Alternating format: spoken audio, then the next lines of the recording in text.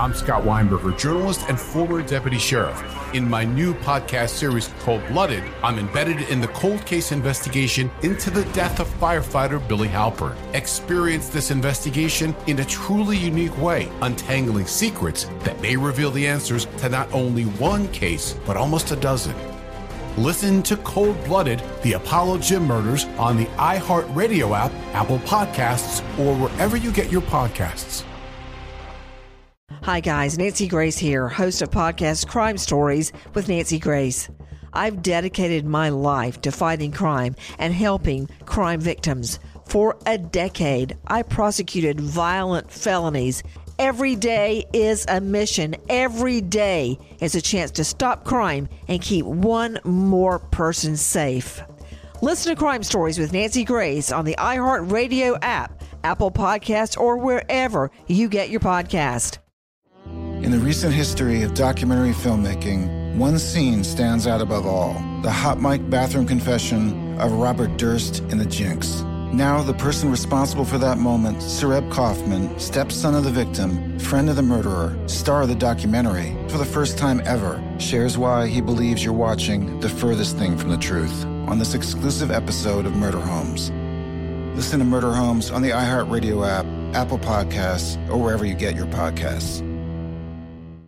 Hey girlfriends, it's me, Carol Fisher, back with another season of the global #1 podcast, The Girlfriends. Last time, we investigated the murder of Gail Katz. This time, we're uncovering the identity of the woman who was buried in Gail's grave for a decade before she disappeared. Join me and the rest of the club as we tell her story.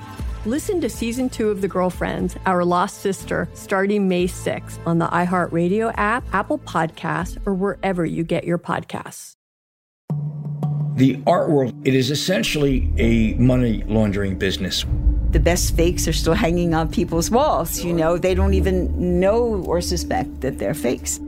I'm Alec Baldwin, and this is a podcast about deception, greed, and forgery in the art world.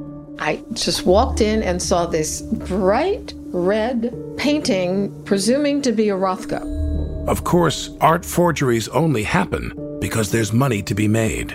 A lot of money. I'm listening to what they're paying for these things. It was incredible amounts of money. You knew the painting was fake. Listen to Art Fraud starting February 1st on the iHeartRadio app, Apple Podcasts, or wherever you get your podcasts.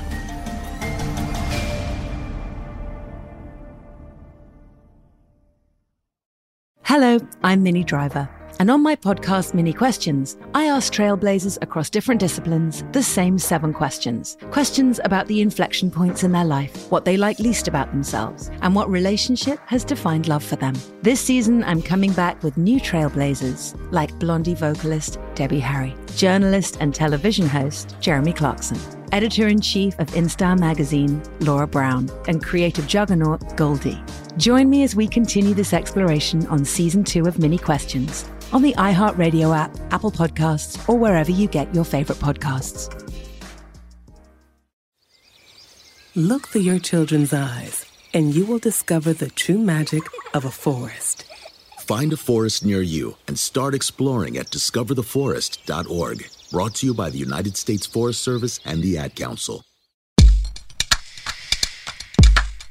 Welcome to Behind the Police, a production of iHeartRadio. Now I am become Pod, the destroyer of casts. Welcome back to Behind the Bastards. This is Robert Evans trying a new style of introduction. This is actually Behind the Police, our special mini-series, and Behind the Bastards, where we talk about history's greatest bastards, American police. Back with me for part 5 of this 6-part series is my co-host, Jason Petty, better known as the hip-hop artist Propaganda. Jason, how you doing, man? What's up, man? Eating dried mangoes and listening to old DJs scratch. Mm-hmm. And I hope that, I'm sorry, guys. I'm back, man. I'm here again. Thank God. Learning all the variants. Yeah, you're the first guest we've had for 3 straight weeks. Or Look for here. 2 straight weeks, I think. Man, am I hitting like Billy Wayne, like like Yeah, zone. I mean, you're hitting propaganda zone. I like that, man. My own zone, like the P ozone. zone. It's yeah, the P like zone. those calzone things that they used to make at Pizza. I think it was Pizza Hut. The Pizzone. Yeah. Those were good as hell. Yeah. Yo, can I quick story about calzones? Absolutely. Necessary. And we can move on there. So my homeboy Joseph Solomon, he's probably one of the most gorgeous men I've ever met. And he's a caramel 6'6", like soul singer, poet. It's ridiculous. It's not fair. You ever meet the guy where it's like, it's just not fair. You shouldn't be. Yes. No one should be this beautiful. So that's Joe, right? Joe lives in Atlanta. He was ordering this pizza, or he went to this spot, during the quarantine. He wanted a calzone. And, first of all, it's Atlanta. This, let's be real. This Chocolate City. These black people, right? And the whole shop was black people. And he tries to get a calzone. And he could tell based on the way that the lady was looking at him that she ain't know what a calzone was, right? But she still was like, pressed a few buttons on the screen, and then you could see her look back at the homies like, hey, what's it? Right? And they kind of whisper it back and forth. You could tell somebody must have Googled a calzone. And then he finally gets it, and then stupid him didn't open the box till he got home, and he opened the box, and it was just a pizza folded in half. I mean, that is essentially which is a right. calzone. That's the funny part. I was like, that is a calzone. But he was like, you just folded a small pizza in half. What else do you want? I mean, really, you know what isn't like a calzone prop? The American policing. Yes, the evolution of American policing in the 1900s is not very much like a folded pizza. Which is unfortunate. Thank the Lord above. What if that's how we handled law enforcement? What if when you had two feuding gangs, the government just sent calzones over and we're like, hey guys. Yo, if have you tried sent calzones? Some calzones, a little bit of barbecue, a couple hot wings. Yeah. You know what I'm saying? It's like everybody just sit down. Let's just have some calzone and some hot links. I think a good 70% of the problems of law enforcement, like instead of tear gassing a bunch of protesters, what if the state provided calzones? I'd be with it. Yeah, and it's cheaper too. I bet we'd save money on tear gas and such. Because you can feed a lot of people calzones for the price of hundreds of tear gas canisters. Let me tell you something. And it's less to clean up. You know what I mean? It's easier on the environment. Mm-hmm. Creates more jobs. Look, pod's over. Thanks very much, guys. Yeah. Look forward to our new Behind the Calzone series. Once this idea of ours goes horribly wrong in a year. Yes. Yeah. The calzone shot a kid. No one had ever seen anything like it. Pelted with a calzone from a calzone. Yeah. All right. And we'd have to deal with... Okay, so, yeah. Sorry. Last week, we dug into the very racist roots of U.S. policing, the KKK, Jim Crow, lynching, and the death penalty. And in doing so, we kind of took a break from the broader history of how police have evolved in this country and focused on, the enabling of white supremacy and the suppression of black people as an integral part of the justice system. Mm-hmm. And today, we're going to kind of peel back out again to discuss how the broader system of policing evolved in the U.S. over the last century to bring us to where we are now, which is, police stopping random people for no reason, doing horrific violence to them, and then being shielded from consequences by police unions. So that's what we're going to explain today. Okay. Cool. Yeah. There it is. This will be fun. We're going to talk a lot about police unions and a lot about stop and frisk and broken windows. Okay, So those two, stop and frisk, gets to my life. Yeah. Time. Yeah. Okay. So to get to that point, we have to, zoom back a bit to the start of the 20th century. By the time this nation started entering, what most people would call the modern era, most police departments were de facto the enforcement arm of organized crime, in the words of one scholar. So cops existed. We talked about this in episode 2. Cops existed as muscle for gang leaders and stuff. Yeah. Police departments engaged in constant election fraud because their jobs were generally tied to the position of local political bosses who were also gangsters. Okay. And during this period, this is like Tammany Hall and shit. And during this period, police drew salaries, but there was no such thing as overtime, and their salaries were generally shit. So instead, they took a lot of bribes. Dr. Gary Potter, who's a historian of law enforcement, insists that it's actually wrong to call the police in this period corrupt. He writes, Quote, they were in fact primary instruments for the creation of corruption in the first place. So, like, the police aren't corrupt. The police create corruption in this period, which is an interesting but I think really important distinction to make. That is meta, bro. Like, I actually took a second, like, dang.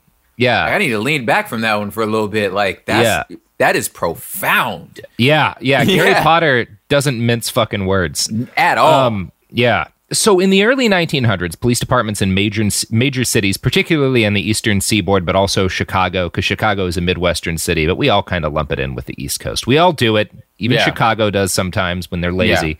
Like, deal with it, Chicago. You should have moved further east if you wanted to not be. I was like, do you get snowed in from a tundra? You're on the East Coast, bro. Yeah. Thank you. Yeah. So, police departments in major cities in the eastern seaboard in the early 1900s did a bit more than just provide muscle for gangsters and crack the heads of labor organizers. They also got into the business, because no one else was going to do it, of what we'd call social welfare.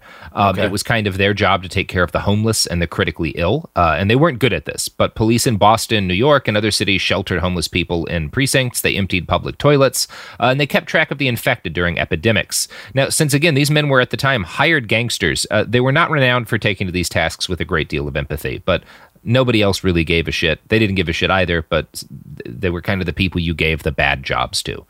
Again, not a lot of respect for law enforcement in this period. So they're like, we need somebody to like pull the homeless people off the street so they don't freeze to death. Have the cops do it. Yeah.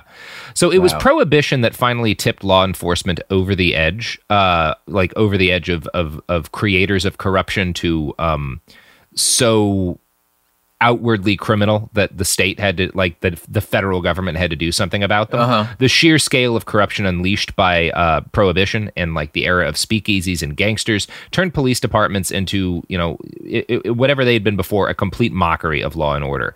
And federal authorities pushed reform and investigatory commissions that had to look into a variety of different scandals.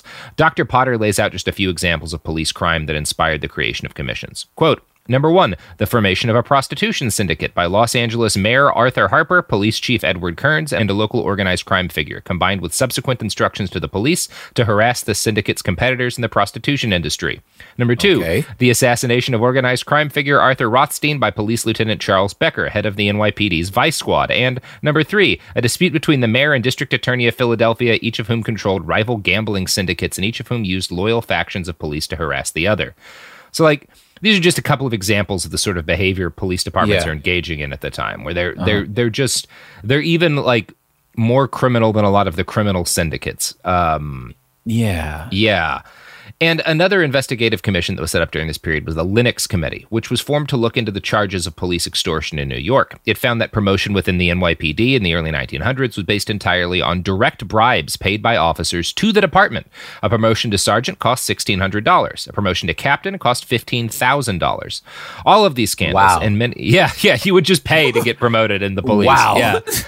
Yeah. It's just so crazy that, like, I mean, as much as you want to believe that, like, throughout the course of time, we have gotten somehow in some way better at being the species we are. It's just, the more you know of history, the more you're like, no, we've kind of been plateaued. We've kind of just always been like this, you know? And that's the part that just, like, no matter, because I'm thinking about, like, I'm still hanging on the word, on the phrase of, like, it created the corruption, because I'm going, well, I mean, you don't pay them a lot.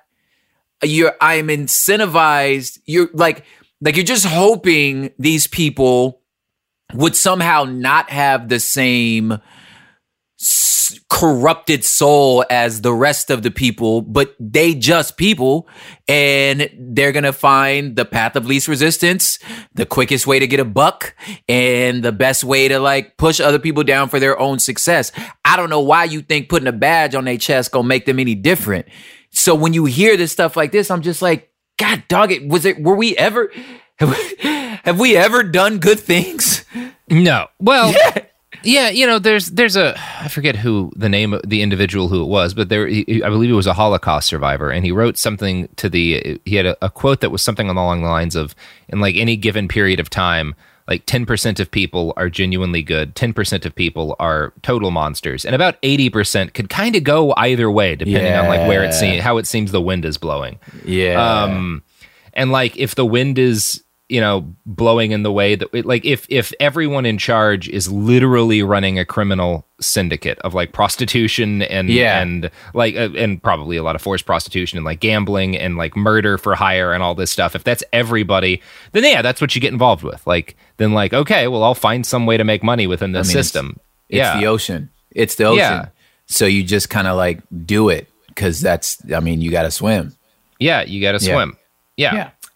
So, the Curran Committee of 1913 investigated NYPD collusion in gambling and prostitution. The Seabury Committee in 1931 also looked into the NYPD, this time into the broader system of bosses and bribery for political positions that was the core of why New York law enforcement sucked. Each of these commissions made changes, but right up until the 1950s, there were still regular inquiries into police involvement with gambling, prostitution, and organized crime. And I cannot exaggerate how many of these committees were focused on the NYPD. Like, one way to look at the 20th century is the federal government fighting tooth and nail to stop New York police from being just a criminal enterprise. Like that took decades of battling.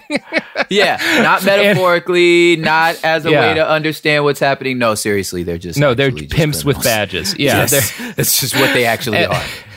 And while I was Googling around, I wanted to kind of come up with another example or two, like a direct one of the NYPD, being pimps or whatnot in the early 1900s. And it was actually hard because there were so many cases of them in the 21st century doing the exact same thing. For example, while I was Googling around on this, I came across a 2018 story about a retired NYPD detective who ran a $2 million brothel ring using active cops as muscle and his inside knowledge of how department undercovers did prostitution stings in order to avoid getting busted.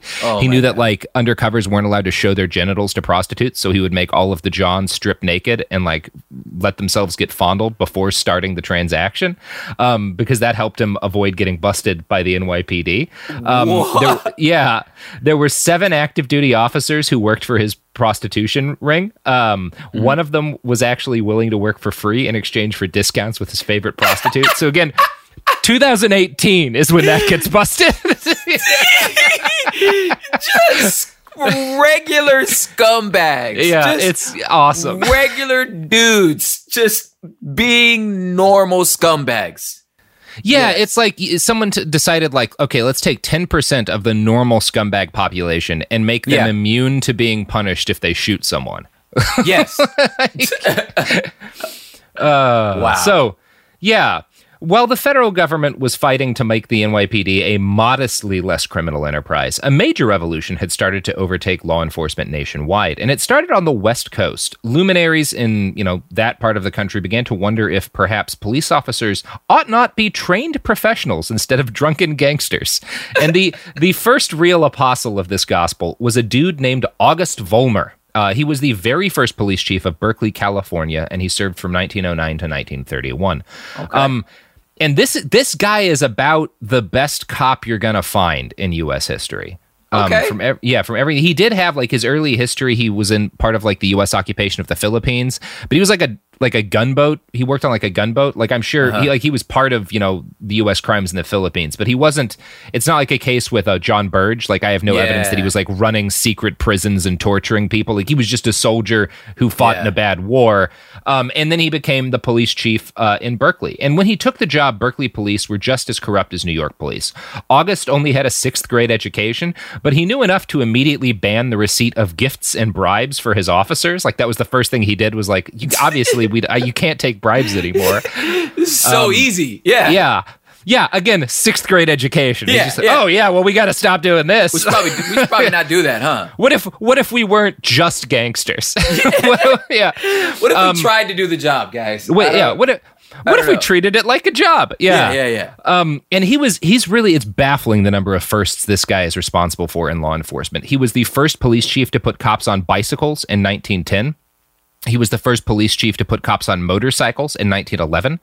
His officers received the very first radios in their squad cars. Vollmer's department created the first centralized police record system, and he was the first chief in the United States to push his officers to use blood, fiber, and soil analysis to solve crimes. He was one of the first chiefs to use fingerprinting. Vollmer was also the first chief to require college degrees of his officers.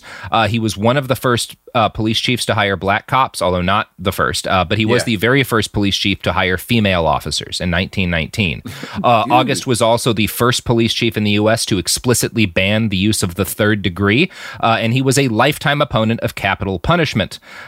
He was notorious and fairly unique among lawmen in this period for believing that communists had a right to organize and state their views without being beaten into bloody pulps. Look at this guy. Yeah, he's the best cop we're going to talk about. I am impressed, bro. Like, you see him riding by in his little, like, big front wheel, little back wheel. Silly police car. Silly bike. You know what I'm saying? Yeah. Like the old school, old timey Victorian bike, but he's a cop. And that guy you salute, like, hey, what's up, officer? You know, yeah. There's no he pot was over trying. here. Yeah. At least you're trying. Yeah. And now he was also one of the very first people anywhere to teach classes in criminal justice, essentially like helping to invent that field of higher education. Like he was one of the first people to be like, we should probably have college classes that help people do this thing that's a job. And one of his students was a dude named O.W. Wilson. And O.W. Wilson went on to become the police chief of Fullerton. He was also the police chief of, somewhere in the fucking Midwest. I forget where else he was the police chief. And Fullerton, California? Yeah, Fullerton, California. Oh, okay, yeah. And he was also the superintendent of the Chicago PD at one point. So he was a very influential, running police departments guy. Yeah. And he wrote a book called Police Administration in 1943. And this was sort of a reaction to how most cops in big cities were drunken gangsters. And it basically, O.W. Wilson, who is the protege of Vollmer, is like, we need to professionalize police departments nationwide. And Wilson wanted police departments to be centralized and reformed along military-style lines. This helped departments to keep a closer eye on their officers and stop them from, just selling bootleg liquor or whatever. Now, so you can see the logic in what Wilson was trying to do, right? It makes sense, yeah. It makes sense, but it didn't work, it didn't work well. Yeah. For one thing, his drive towards centralization created powerful, unaccountable, authoritarian police bureaucracies that were both unaccountable to the public and to the officers that worked there. Racist and sexist hiring practices were never reformed, and so these dictatorial police bureaucrats were basically just white dudes. Samuel Walker, a professor of criminal justice in Nebraska, notes that, quote, a half-century of professionalization had created police departments that were vast bureaucracies, inward-looking and isolated from the public and defensive in the face of any criticism, which does not sound familiar at all. No. Can't win. Can't win with these guys, man. Yeah. Every time you want to, I want to be like, oh, yeah, well, that's good. Oh, well, there it is. It never quite works out, right? No. They always seem to keep sucking, even when you deal with what you think are the problems, which maybe hints that the problem is at the root of what we have police for. Yeah. As opposed to them needing bicycles. Yeah. Which Yeah, I remember one of my elementary school teacher used to say, hey, if every place you touch on your body hurts, your finger's probably broken. So that's what I just think about. I'm just like, maybe your finger's broken, guys. Maybe the finger's broken. Yeah. Good way to describe that. Never forgot that. Miss Durfield. So, what's worse is that Wilson, like his mentor Vollmer, both of whom I think had good intentions, had seized upon the idea that police should focus on crime prevention rather than just investigation. Now, this was not a new idea, and again, you can see the logic in trying to prevent crime. But the way that it worked out in the real world is that these new professional centralized police departments suddenly started devoting a lot more time to sending cops out on patrol to stop and search people at random.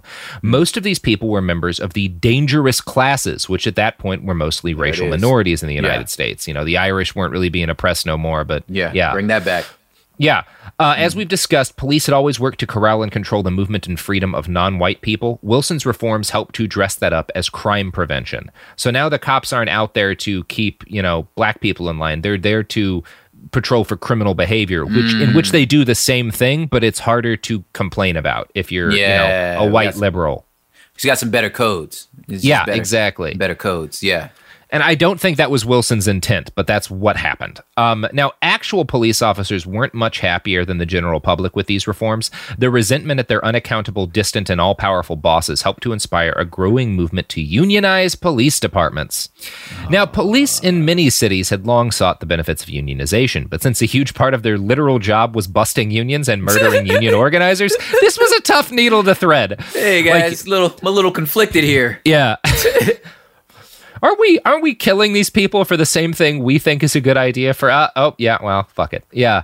So cops in some cities started to form fraternal associations in order to try to gain some of the same benefits of unions while also not feeling like complete hypocrites for murdering union people. Yes. Yeah.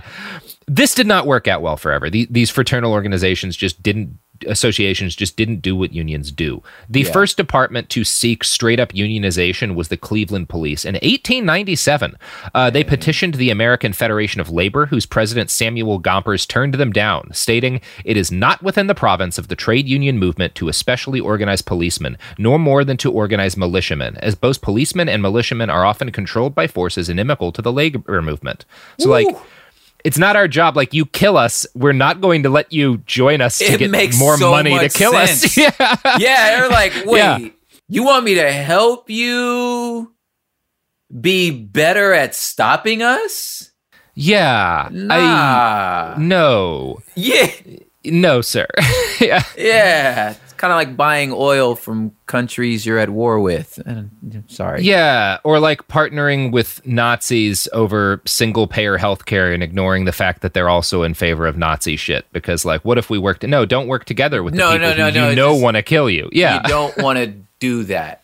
Don't work with them ever, even if they're right about one thing. Like, cops are right, workers should unionize, but that's still. Yeah. There's still problems. Yes. Yeah.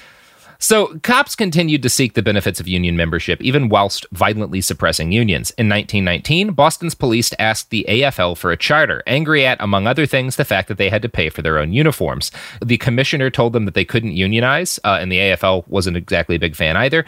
But when they unionized anyway, 19 union organizers were fired, and the police went on strike. This is the first police strike. With nearly 1,500 officers off the job, the people of Boston took the opportunity to loot the ever-loving shit out of their city. And I would suggest we look at this less as a sign of human nature and more of a sign of Bostonian nature. I was going to say, this sounds really Boston-y. That sounds real Boston. Yeah, we'll talk about another time when this happened later and there wasn't mass looting. So I'm going to write this up to Boston.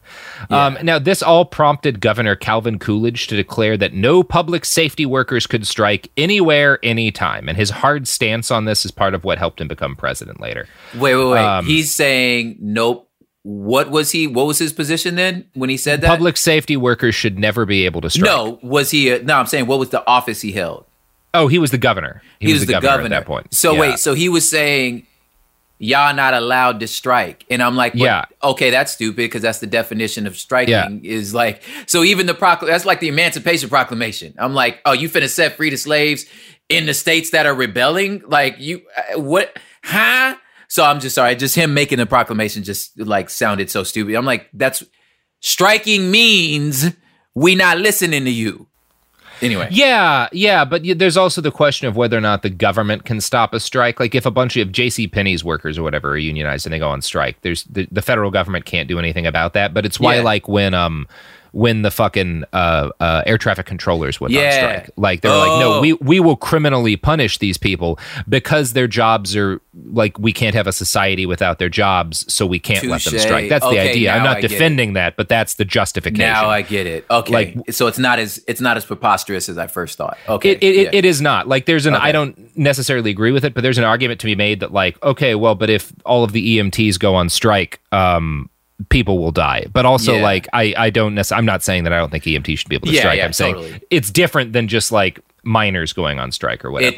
That's what I'm saying. It's like I at least I don't necessarily condone it, but at least it's not a ridiculous statement. It is a thing that we should have debated as a nation. Yes. Yeah, because it is different. So, Coolidge's stance was more or less the last word on police unions and police striking in particular until the 1950s and the professionalization of police departments. Okay. These years were the heyday for unions elsewhere in the country, and cops watched jealously as the now aging workers they'd spent years tear gassing reaped the benefits of collective bargaining. Fraternal orders proved incapable of gaining officers the wages and benefits that they thought they deserved. So, in the early 1960s, police started engaging in slowdowns, starting in New York. And this is where they wouldn't strike, but they wouldn't do most of the things cops are supposed to do. So they would, they were saying, like, if people are getting murdered, we'll step in there, but, like, we're not going to stop petty crime. So they're still on strike now? Touche. Yeah, we'll talk about that in a little bit, Sophie, because this happens real recently. By 1964, they had, pissed off the people in charge, the people with money, by not enforcing like minor bullshit enough that the mayor and the police commissioner were willing to go to the table. In exchange for giving up any right to strike, the Patrolmen's Benevolent Association was made a union. It was given the ability to act as a collective bargaining agent for the city police. Upon becoming a full union, the PBA moved immediately to what would become its true purpose, protecting cops from any kind of accountability. The evidence keeps pouring in. At this point, the facts are undeniable. It's an open and shut case. Monopoly Go is the most fun you can have in a mobile game. Millions of people pass Go every day because this game is always bringing something new to the table. Countless crazy tournaments you can join with your friends as partners or teams. Constantly changing challenges like money sprees or treasure hunts that keep it fresh with new wild mini-games. Timed events offering bonuses like massive multipliers or rent frenzies to help you get huge rewards.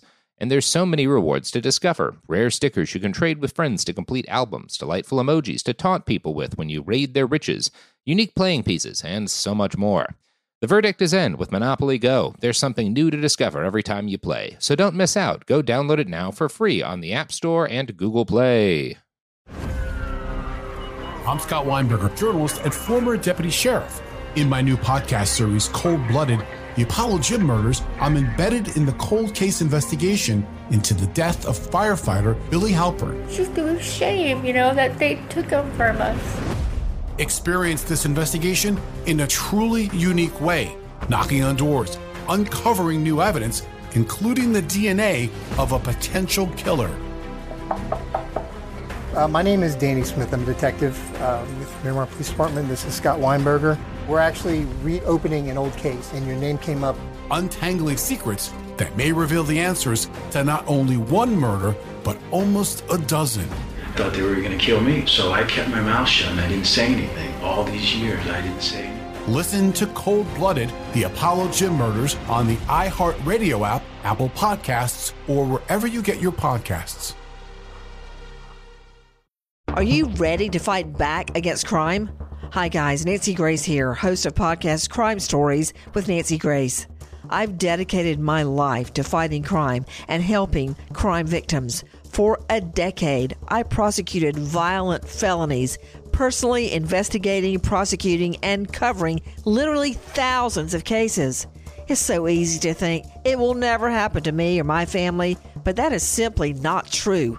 Every day on Crime Stories with Nancy Grace, we shine a light on unsolved homicides, heat up cold cases, and help find missing people, especially children. We speak with family members, investigators, CSI, reporters, and experts in every field. Every day is a mission. Every day is a chance to stop crime and keep one more person safe. Listen to Crime Stories with Nancy Grace on the iHeartRadio app, Apple Podcasts, or wherever you get your podcast. In the recent history of documentary filmmaking, one scene stands out above all. The hot mic bathroom confession of Robert Durst in The Jinx. Now the person responsible for that moment, Sareb Kaufman, stepson of the victim, friend of the murderer, star of the documentary, for the first time ever, shares why he believes you're watching the furthest thing from the truth on this exclusive episode of Murder Homes. Listen to Murder Homes on the iHeartRadio app, Apple Podcasts, or wherever you get your podcasts. for their own actions.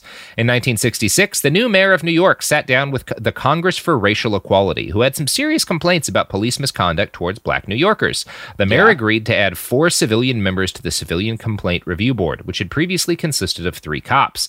The PBA fought this viciously, holding a 5,000-member picket line in opposition to the idea of giving civilians any say in how their police functioned. I'm going to quote next from an article in The New Yorker. The PBA then organized a public referendum aimed at eliminating the board. It put up posters showing a young white woman exiting a subway and heading onto a dark, deserted street. The Civilian Review Board must be stopped, the poster read. Her life, your life, may depend on it. Here we go. A police officer must not hesitate. If he does, the security and safety of your family may be jeopardized. You see what they're arguing there? This is again, I see exactly what they're arguing. Yeah, if you let civilians watch what we do, we might not kill the dangerous non-white people threatening white women fast enough. Like that's what they're saying. Yeah. There's the weapon. There's the weapon. Yeah. There's the goat. There's the toolkit. Yeah. But we have to protect our women. Yeah. Yeah. Like, 1966. Yeah. Yeah. You like that? I was like, I enjoyed that. You know what else I enjoy, Robert? You know what? Won't protect white? No. Okay. Shit. That was a bad way to lead into this. That was horrible. You know what supports police accountability and thinks that we can have safe subways without unaccountable, heavily armed maniacs? Man, the products, I sure do hope so. Yeah. They all of...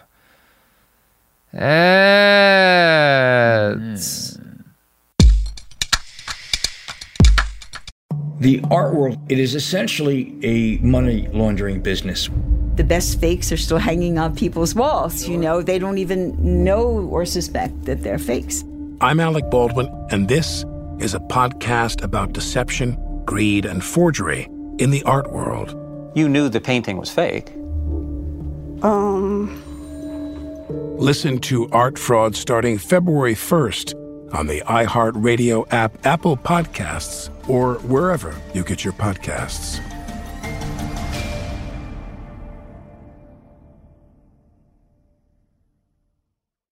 Conquer your New Year's resolution to be more productive with the Before Breakfast podcast. In each bite-sized daily episode, time management and productivity expert Laura Vanderkam teaches you how to make the most of your time, both at work and at home. These are the practical suggestions you need to get more done with your day. Just as lifting weights keeps our bodies strong as we age, learning new skills is the mental equivalent of pumping iron. Listen to Before Breakfast wherever you get your podcasts.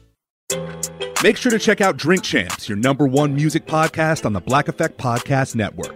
Hosts NORE and DJ EFN sat down with artist and icon Ye, which Vulture called one of 2021's most significant interviews. I literally had to go like Thanos, and I don't want to have to be the villain, but when I went and did the Donda thing, Ye returned. And everybody had to sit back and watch the real leader. Check out Drink Champs' conversation with Ye and many more legendary artists each and every Friday on the iHeartRadio app, Apple Podcasts, or wherever you listen to your favorite shows. We're back!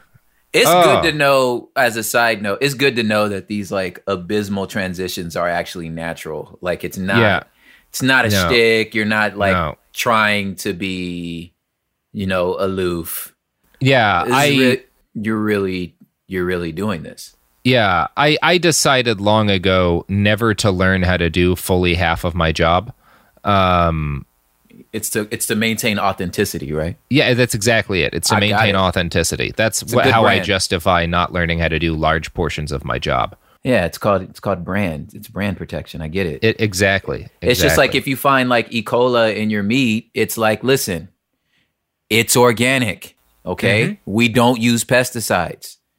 Yeah, you might get botulism, but organic botulism. It's organic. Yes. Yeah. Exactly. Yeah.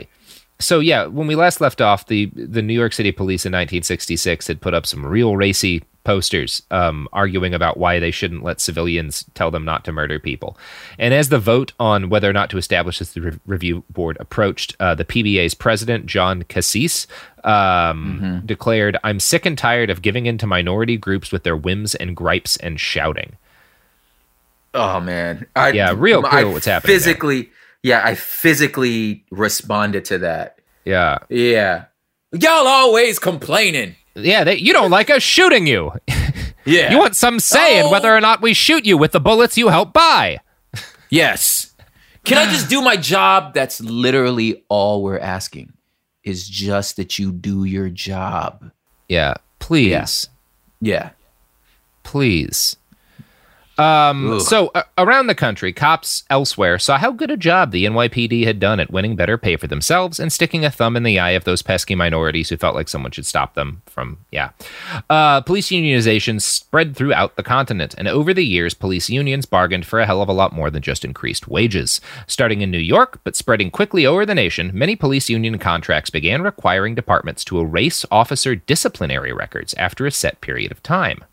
And this kind of gets to the chief problem of police unions. They act in the interest of officers, and obviously unions are supposed to act in the interest of workers.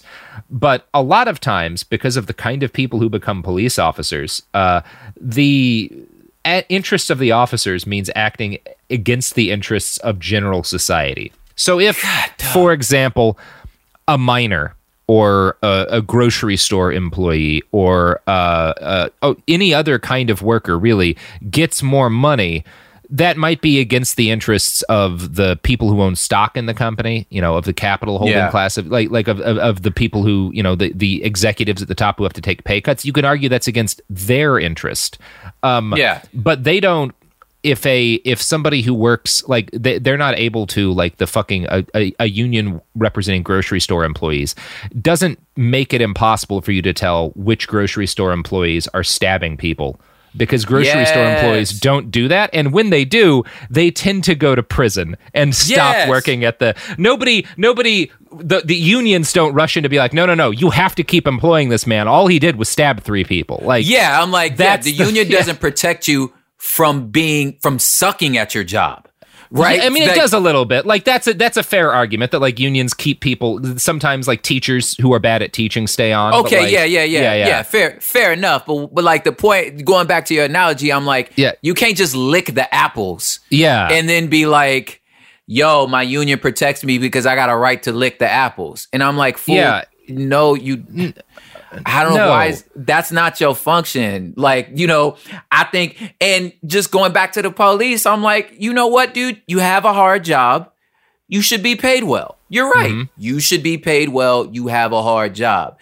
But what is not your job is being another gang in our neighborhoods and terrorizing people of color. That's not your job. You should not be protected for doing that. That's what unions protect them for. Instead of just being like, oh, well, we're workers too, and we should be able to advocate for higher pay. They're like, and also if we beat someone, we should be able to hide that from the public. That's what happens almost immediately with unions. That's not one of your perks, okay? Yeah. That's the biggest perk. So, a 2017 Reuters special report on police union contracts in 82 U.S. cities found that most departments are now required to erase officer disciplinary records after a set period of time. Sometimes officers' records are purged every 6 months. 18 cities expunged suspensions in 3 years or less. Reuters found that nearly half of police union contracts guaranteed officers accused of bad behavior the right to see their entire investigative file, including witness statements made against them. I wonder what their defense for that is, because we know exactly what you're doing, but what's their argument for that? You know? You shouldn't. No, it's not fair for anyone to be charged with a crime without getting to see the claims made by their accusers, unless those people are charging the police. Are being charged by the police of a crime, and then there's actually all sorts of ways we have to hide that. It's the cool. Dissonance is cognitive. Yeah. So, few Few developments in U.S. policing have had quite the impact that unionization has had. Dr. Rob Gilzo, an assistant professor of economics at the University of Victoria, took to Twitter at the end of this May when the uprising started to give a summary of some of his still unpublished research on the impact of police bargaining rights on the killing of civilians. And he noted, quote, "What are we finding so far? The introduction of access to collective bargaining drives a modest decline in policy employment and increase in compensation with no meaningful impacts on total crime, violent crime, property crime, or officers killed in the line of duty. What does change? We find a substantial increase in police killings of civilians over the medium to long run." So there is, we will continue. There's a lot more evidence than just that unionization specifically leads to more police killings of civilians. Now, Gilzo goes on to note that the overwhelming majority of these added deaths are non-white people. Okay. Yep. I mean, yeah. Yeah. Quote, "If access to a union simply shifted the marginal decision for officers to shoot in risky situations, you would expect to see increases in killings of both whites and non-whites, but that is not what we're finding at all. Rather, and with the caveat that this is still very early work, it looks like collective bargaining rights are being used to protect the ability of officers to discriminate and the disproportionate use of force against the non-white population." Again, a big part of this issue is that white supremacy is baked into the very soul of U.S. policing. So even though police unions didn't come into the picture until 100 years after slavery ended, a lot of the cops, most of the cops working in the police at that time, were racist as hell. And so police unions immediately turned to the task of enshrining and protecting racial violence from law enforcement, and that has remained a part of them ever since. Other research has consistently borne out similar conclusions. A 2018 University of Oxford study of the 100 largest American cities found that protections in police contracts were directly and positively correlated with police violence against citizens. A 2019 University of Chicago study found that when collective bargaining rights were given to Florida sheriff's deputies, it led to a 40% statewide increase in violent misconduct by deputies. God, dog. 40%. 40%? God. Dog. Yeah. When you okay, it's the stuff that you can intuit and know, and then when you see the actual numbers, it's still like you still throw up in your mouth a little, you know? It's like that's why I keep trying to say it's like I mean I know that, but now that I'm looking at it on paper or listening to someone go, no, here it is, no, you're right. God, dog, it's still just so infuriating and exhausting that despite all these receipts that you're showing, we still have to explain to people that there's a problem. Yeah. If a new type of hybrid engine came out and we found out a year in that it led to a 40% increase in vehicle explosions during like fender benders. Yeah. Not only would that product be pulled from the market, people would probably go to jail. I was going to say, they would get prosecuted. Whoever made it would be a problem. 4 out of 10 people gonna die when we drive this thing. We would at least try. At least try. Yeah. So much of the violence caused by police unions can be blamed on the fact that they make it as hard as possible to fire dangerously unhinged and violent officers. And I'm going to quote again from the New Yorker here. Other studies revealed that many existing mechanisms for disciplining police are toothless. WBEZ, a Chicago radio station, found that between 2007 and 2015, Chicago's Independent Police Review Authority investigated 400 shootings by police and deemed the officers justified in all but 2 incidents. Since 2012, when Minneapolis replaced its Civilian Review Board with an Office of the Police Misconduct Review, the public has filed more than 2,600 misconduct complaints, yet only 12 resulted in a police officer being punished. The most severe penalty? A 40-hour suspension. When the St. Paul Pioneer Press reviewed appeals involving terminations from 2014 to 2000. 40-hour suspension? Yes. Out take of a week 2,600 When the St. Paul Pioneer Press reviewed appeals involving terminations from 2014 to 2019, it discovered that arbitrators ruled in favor of the discharged police and correction officers and ordered them reinstated 46% of the time. Non-law enforcement workers were reinstated at a similar rate. And again, that's the point that like normal unions do work this way as well, but they're not representing people who have the right to shoot people. Yes. For those demanding more accountability, a large obstacle is that disciplinary actions are often overturned if an arbitrator finds that the penalty in the department meted out is tougher than it was in a similar previous case, no matter if the penalty in the previous case was far too lenient. Dude. Yeah. So where's the trope, because I'm thinking the movie trope of Pulaski, badge and gun. Like the chief is like, give me your badge and gun. You're on leave, right? But the guy's such one tough cop, but he still investigates the crime. I'm like, it don't sound like, I don't know where y'all got that from, because it sounded to me like, you know what I'm saying? Cop, I'm rambling, but I'm trying to just where did that come from? Then where's the Yeah. Yeah. You know what I mean? This is actually what we're getting into, because it turns out that it is accurate that a lot of the times police chiefs hate and try to fire their worst and most dangerous officers, and police unions make that impossible. That's actually what we're getting into right now. Okay. Yeah. Oh, yeah, so I'm leaning into it. Okay. Yeah, and again, this is like I'm sure that there are fucking people in unions who work at tire factories or whatever who are bad at their jobs, get fired, and the union gives them their job back. And that probably is a pain in the ass for some of the people they work around. But again, they don't get to carry a gun. Yeah, right. Yeah. Yeah. The tire guy ain't gonna shoot me. He ain't gonna put his knee on my neck. Yeah, which isn't to say that there aren't some problems with other unions, but it's totally really a problem with the police. Yes. Yeah, so the Washington Post put together a great article about this in 2017, noting that in the last 11 years, 1,881 officers had been fired from the nation's largest police departments, and 451 of those officers had successfully appealed and gotten their jobs back. Those 451 included an officer who raped a 19-year-old in his patrol car, an officer who challenged a handcuffed man to a fist fight for his freedom, and of course, a cop who shot an unarmed man to death. Yeah. What? We gotta get this guy back on the street. Yeah. Gotta give him another chance to win that fist fight. Yeah, I'm like, there's the tragically disgusting, and then there's the preposterous. You challenge the guy he got on handcuffs. A handcuffed man to a fight for his freedom. You want to box him? Yeah. You nerd. If you weren't so deadly. Yeah. You know what I'm saying? I wish I could just be you're a nerd, man. Yeah, and part of me is I would kind of like to get into a fist fight with a cop in that situation, but I know that if you start losing, you're going to shoot me. That's you can't win. Yeah. There's no winning that fight. Yes. One of my favorite stories in this really, really wonderful Washington Post article is the 2012 tale of Boston police officer Baltazar Tate DeRosa.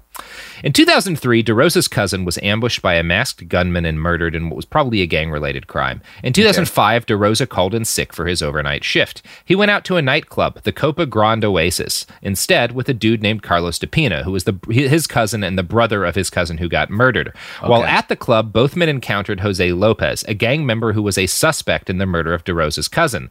Carlos wound up murdering Jose Lopez, using his off-duty cop cousin as a getaway driver. So DeRosa, who took the night off claiming to be sick and went and got wasted at a nightclub with his cousin, when his cousin murders a guy, acts as the getaway driver. And obviously when this is found out, he gets placed on administrative leave and he's charged with being an accessory to murder.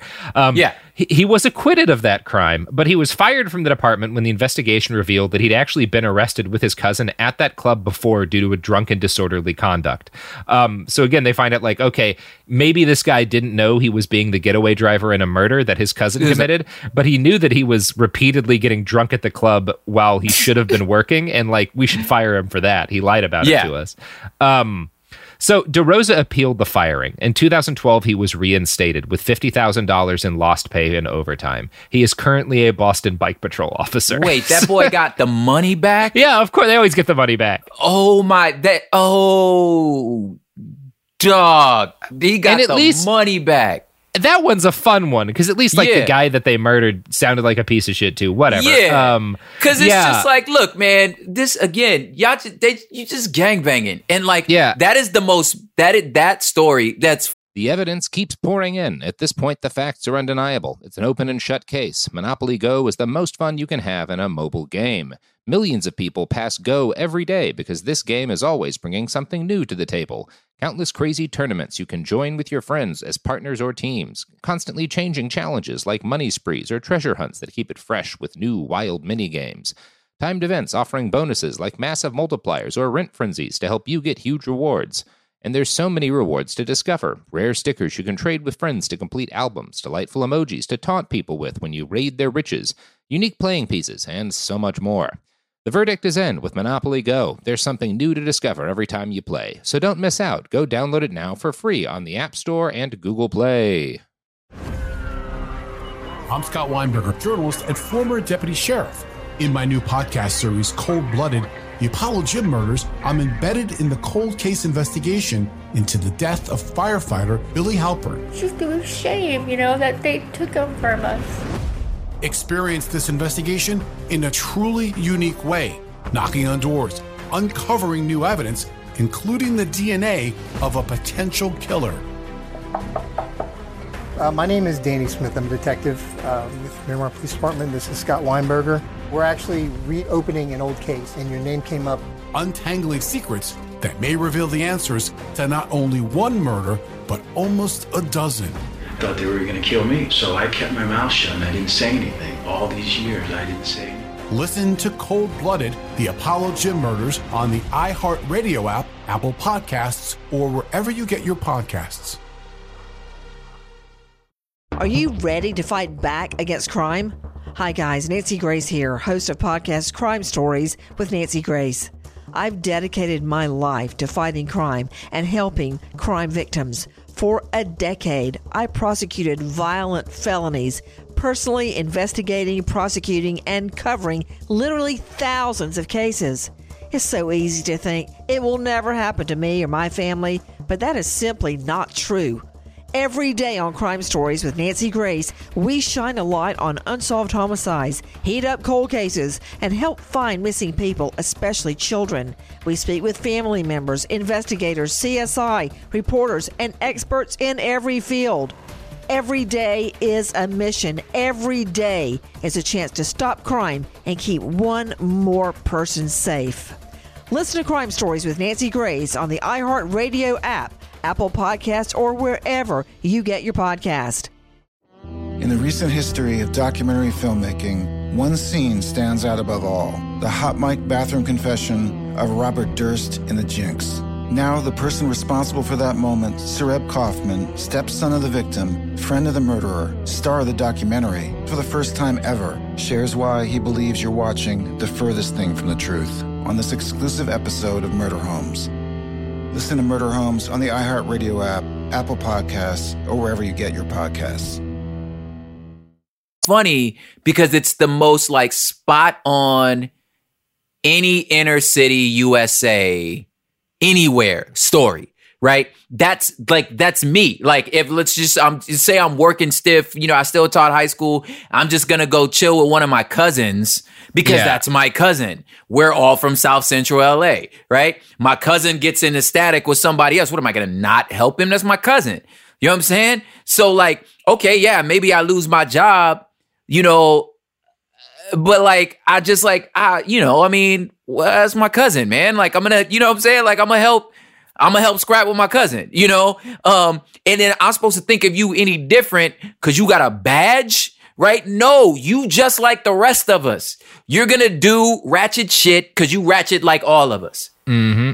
Yeah, exactly. Yes. Yeah, exactly. In 2007, Fort Worth police officer Jesus Jesse Banda Jr. stalked his ex-girlfriend to a party, saw her with another man, and used called into police dispatch to check on the plates of the man she was with fraudulently, claiming that he had stopped the guy or whatever. So he found the address of the dude that his ex-girlfriend was going out with, and several days later, he showed up at the man's house at night and shot the car up with his 12 gauge.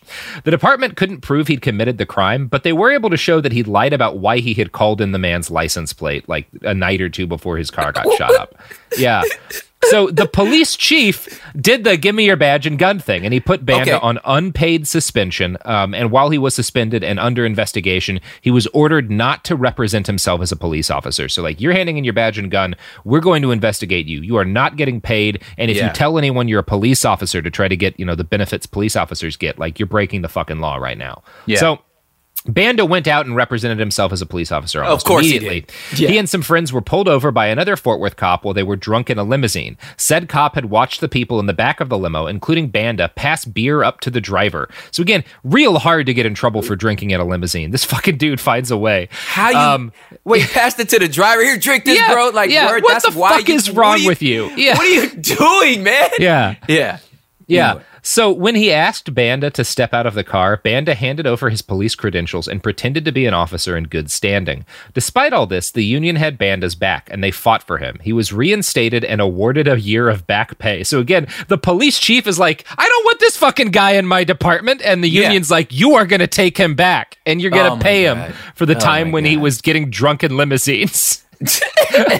Officer Banda had been back on the force for 1 month before he was fired again for, again, misrepresenting himself during a traffic stop. He was reinstated by the union. He is currently a detective, and thanks to his union, the people of Fort Worth have to brave the streets of their town, knowing a guy who uses department resources to hunt down the boyfriends of his ex-partners is out there with the power to arrest whoever and apparent immunity to the consequences of any illegal actions he takes. So that's good. Oh, this is... Congrats, Fort Worth. Wow, Fort Worth. This is great. Yeah. Good job, Fort Worth.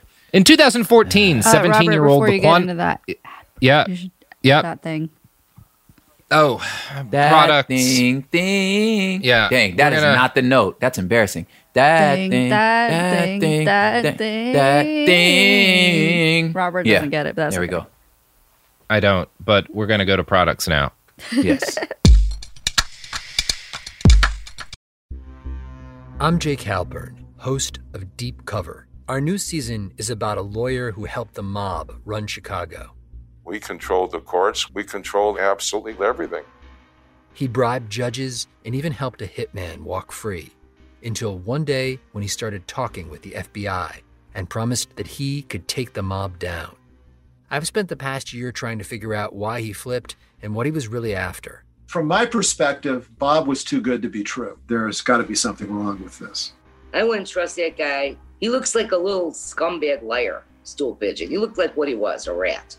I can say with all certainty, I think he's a hero because he didn't have to do what he did, and he did it anyway. The moment I put the wire on the first time, my life was over. If it ever got out, they would kill me in a heartbeat. Listen to Deep Cover on the iHeartRadio app, Apple Podcasts, or wherever you get your podcasts.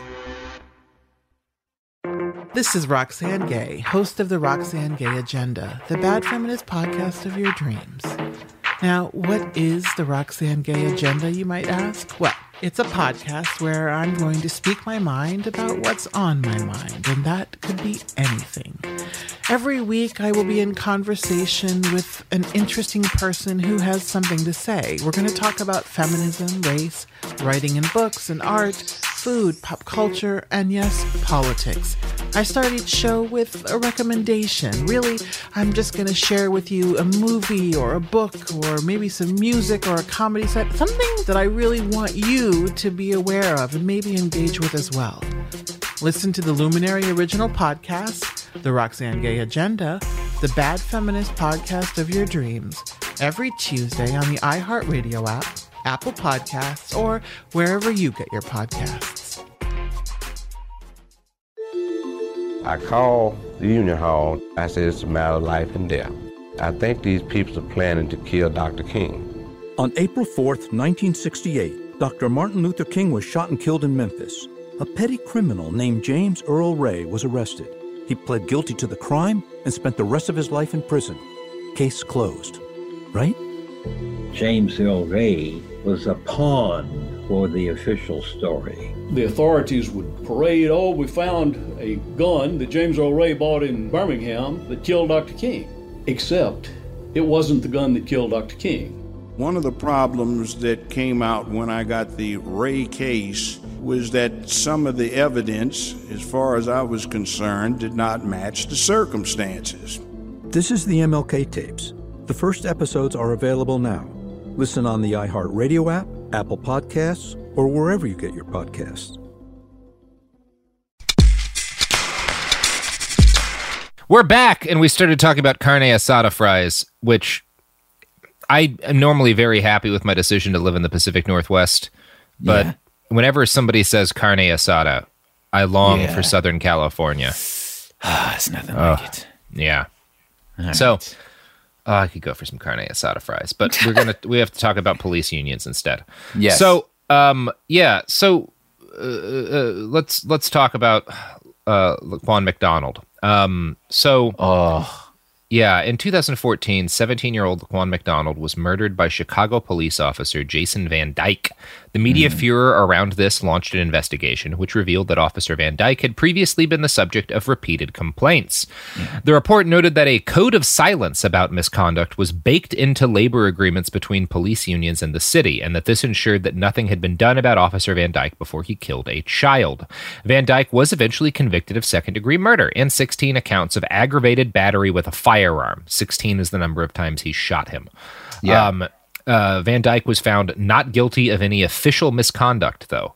So he was guilty of murder, but not guilty of improperly behaving as a police officer. Yeah. Square you that did circle. murder somebody, and you're going to go to prison for it, but you also didn't break the rules of your job. but your job's fine. Yeah. Wow. Yeah, what do we do with that one? Yeah. Ironically, given their role in murdering the shit out of unions for close to 100 years, police might be the most successful example of unionization in U.S. history. Not in terms of benefit to society or even benefit to the profession of policing, but at least in terms of the sheer amount of power that they wield. They protect their officers, boy. You know what I'm saying? Jesus. Yeah. Yes. Labor historian Joseph McCartan notes they have more clout than other public sector unions, like the teachers and sanitation workers, because they have often been able to command the political support of Republicans. That's given them a huge advantage. Police unions are one fortunate area where we have a single human being who embodies all of the evil that these institutions represent and do. And when I talk about a single human being who embodies the evil of police unions, there's no one else I could be talking about but Lieutenant Bob Kroll, head of the Minneapolis Police Union. Yeah, president of the Minneapolis Police Union. Bob has, of course, appealed the firing of Derek Chauvin and the other 3 cops who murdered George Floyd, saying that they were fired without due process. And this is something of a pattern for him. In 2015, when 2 white MPD officers shot 24-year-old Jamar Clark in the head while he was handcuffed on the ground, Kroll went on TV to talk about Clark's violent criminal past and declare BLM a terrorist organization. Yeah. Kroll has a real thing for declaring people he disagrees with of being terrorists. He did the same thing to U.S. Representative Keith Ellison, a black Muslim congressman who pushed for criminal justice reform. That fun detail came out in a lawsuit filed by the current MPD police chief. According to Mother Jones, the lawsuit accused Kroll of wearing a motorcycle jacket with a white power patch sewed into the fabric and said he had a history of discriminatory attitudes and conduct. He has told reporters he was part of the City Heat Motorcycle Club, some of whose members have been described by the Anti-Defamation League as displaying white supremacist symbols. Bob Kroll joined the MPD back in 1989, and in his years on the force, there were 20 or more internal affairs complaints made against him. We don't know how many minimum. We actually don't know how many it was because of all the shit I've been explaining. They purge records, but at least 20. What we job? Do know. Yeah, it's what crazy. What job can you have 20 on record? Yeah, imagine. I'm reading you what I'm going to tell you next, and imagine that he worked as a baker or as a computer programmer. Everybody replace cop with donut maker. Yeah, sanitation worker. Sanitation worker, yes. In 1994, he was suspended for using excessive force, and in 1995, he was accused of beating, choking, and kicking a biracial 15-year-old while shouting racial slurs. What the yeah. Bob Kroll. In 2004, when Kroll was off duty, someone leaving a bar bumped his backpack against Kroll's car. Bob and another off-duty officer got out and beat the piss out of this guy. When his friends came to help, they beat the shit out of his friends too. Bob was suspended for 20 days for this. It's cartoonish. This is cartoon level. Yes. Mm-hmm. The Minneapolis police knew all of this when they elected Bob Kroll to be their union president by a 2-1 margin. Bob won because the citizens of Minneapolis had just elected a reform-minded police chief. She told the New York Times, "I believe Bob Kroll was elected out of fear. We are the only ones that support you. Your community doesn't support you. Your police chief is trying to get you fired." You see what I'm building to here? Police unions allow the cops to deliberately short-circuit the democratic process. This is part of why bringing in better police chiefs and voting in reform-minded mayors almost never actually does a damn thing when it comes to reforming the police. Yes. Yeah. Because the unions are still there, and they stonewall anything from happening. When Kim Garner was elected DA of St. Louis in 2016, she promised to fight police violence on behalf of her citizens. One of the ways she proposed to do this was by establishing an independent oversight board to investigate abuses by police. Like the PBA in New York more than a half-century earlier, the police union in St. Louis set right to work killing this oversight board. They went to lawmakers one by one, and whatever they said stopped the matter from even coming to a vote. According to the New York Times, quote, around the same time, a lawyer for the union waged a legal fight to limit the ability of the prosecutor's office to investigate police misconduct. The following year, a leader of the union said Miss Gardner should be removed by force or by choice. Wow. Wow. That's cool. Can you just... Wow. It's like...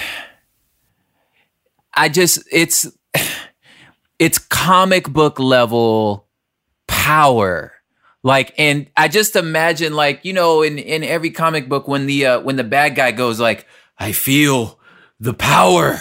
Like, I feel like that must be what it's like, to where you're like, after a while, you just know you can get away with it. And anybody that comes in to try to stop you, you got the power to remove. Like, it just, God, dog, like, it must be intoxicating. It's gotta be a drug. Like, it's gotta be a drug. It's gotta be a drug. Yeah, it is. They're high on fucking power. And if you've ever, I mean, I don't know. Have you never pistol whipped a guy?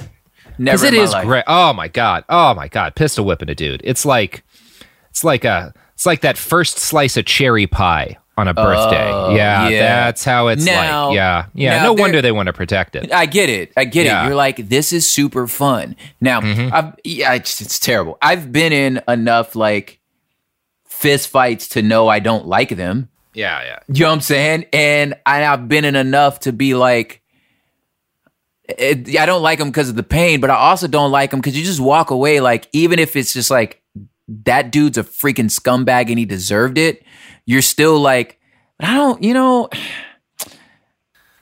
good about this. I don't feel good about it. Yeah, you still walk away like, man, I don't feel good about it. Yeah. Anyway. Yeah, and I was joking about pistol of course, but I do wonder if we couldn't succeed in police abolition, what if we just made it legal for everyone to own grenade launchers and tear gas grenades and rubber bullets, and then the crowd of protesters could confront the police on an even like, would they enjoy being riot cops less? If they were getting flashbanged back. I can tell you, I've seen some protesters throw like mortars, like fireworks, back at police who were shooting grenades at them, and they don't seem to like it. No, it's crazy, huh? One would think, right? That'll teach them. Yeah. So, if the way that police unions respond when elected officials try to restrict the powers and rights of the police sounds kind of like how the mob works, you're not the only person to think that way.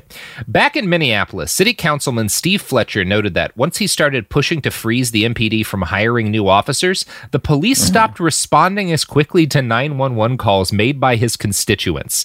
He called it a little bit like a protection racket. Yeah, that's exactly what it is, Steve. That's exactly what it is.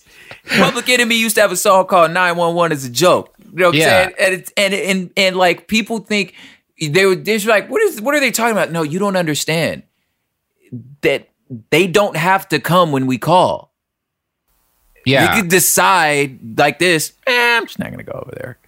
Yeah, and it's funny because of the protests in Portland and stuff. Like, I know a lot of people who have been the victims of crimes in Portland. I've been the victims of crimes, thankfully not here, but in other cities. And like, it always takes a hell of a long time for the police to respond. But when the protests here wound up in the neighborhood where the mayor's mansion is, and so they were surrounded by mansions, and people started shining lasers in windows and like setting off smoke bombs, the police were fucking right there. Really quick. They got there so fucking quick. That's crazy, man. You guys' response time is so much better today. Wow, you guys are really on the ball when this neighborhood, today, this specific neighborhood gets fucked with. Yeah. Yeah.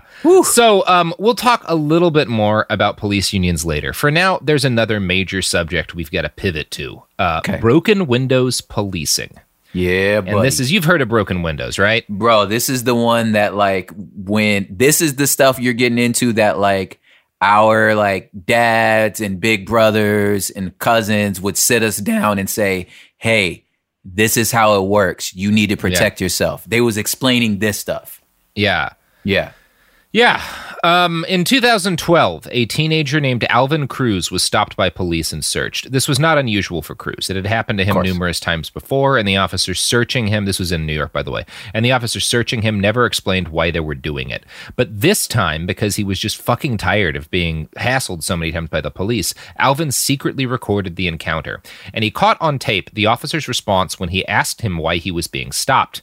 The cop told him, "For being a fucking mutt, you know that." Another officer twisted his arm behind his back after this and shouted, "Dude, I'm going to break your fucking arm and then I'm going to punch you in the fucking face." Oh, gosh. This tape went real viral, and it was cited in the ruling of a federal judge later that year when the judge ruled that the NYPD's stop and frisk policy was unconstitutional and racially discriminatory. Yeah. Stop and frisk is not a policy unique to New York, but as we've learned, the NYPD tend to be trailblazers.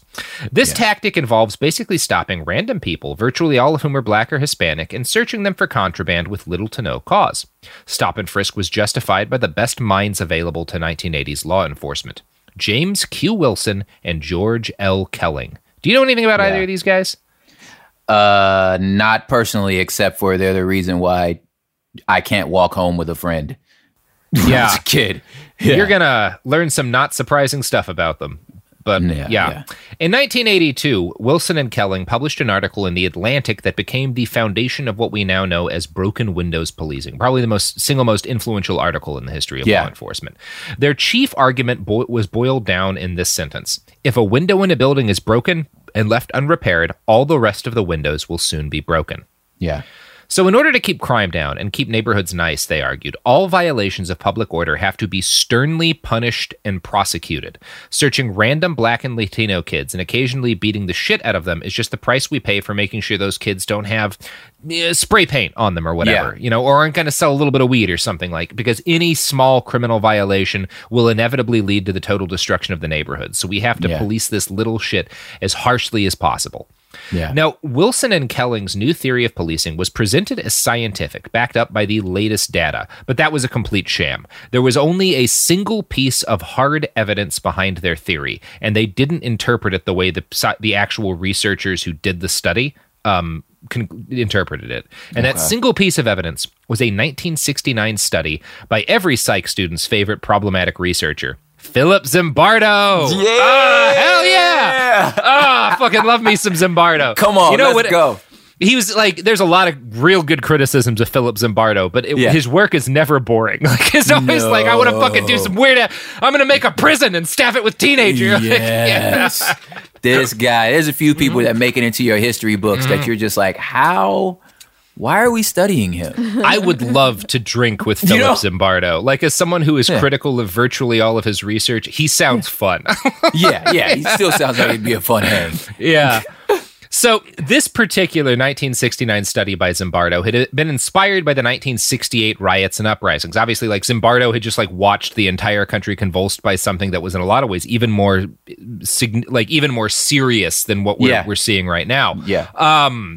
And he was I should probably do some science about that shit. Yeah. So he was frustrated, particularly that conservatives blamed vandalism on individual criminality. So the conservatives were blaming vandalism during protest on the criminal nature of individual protesters.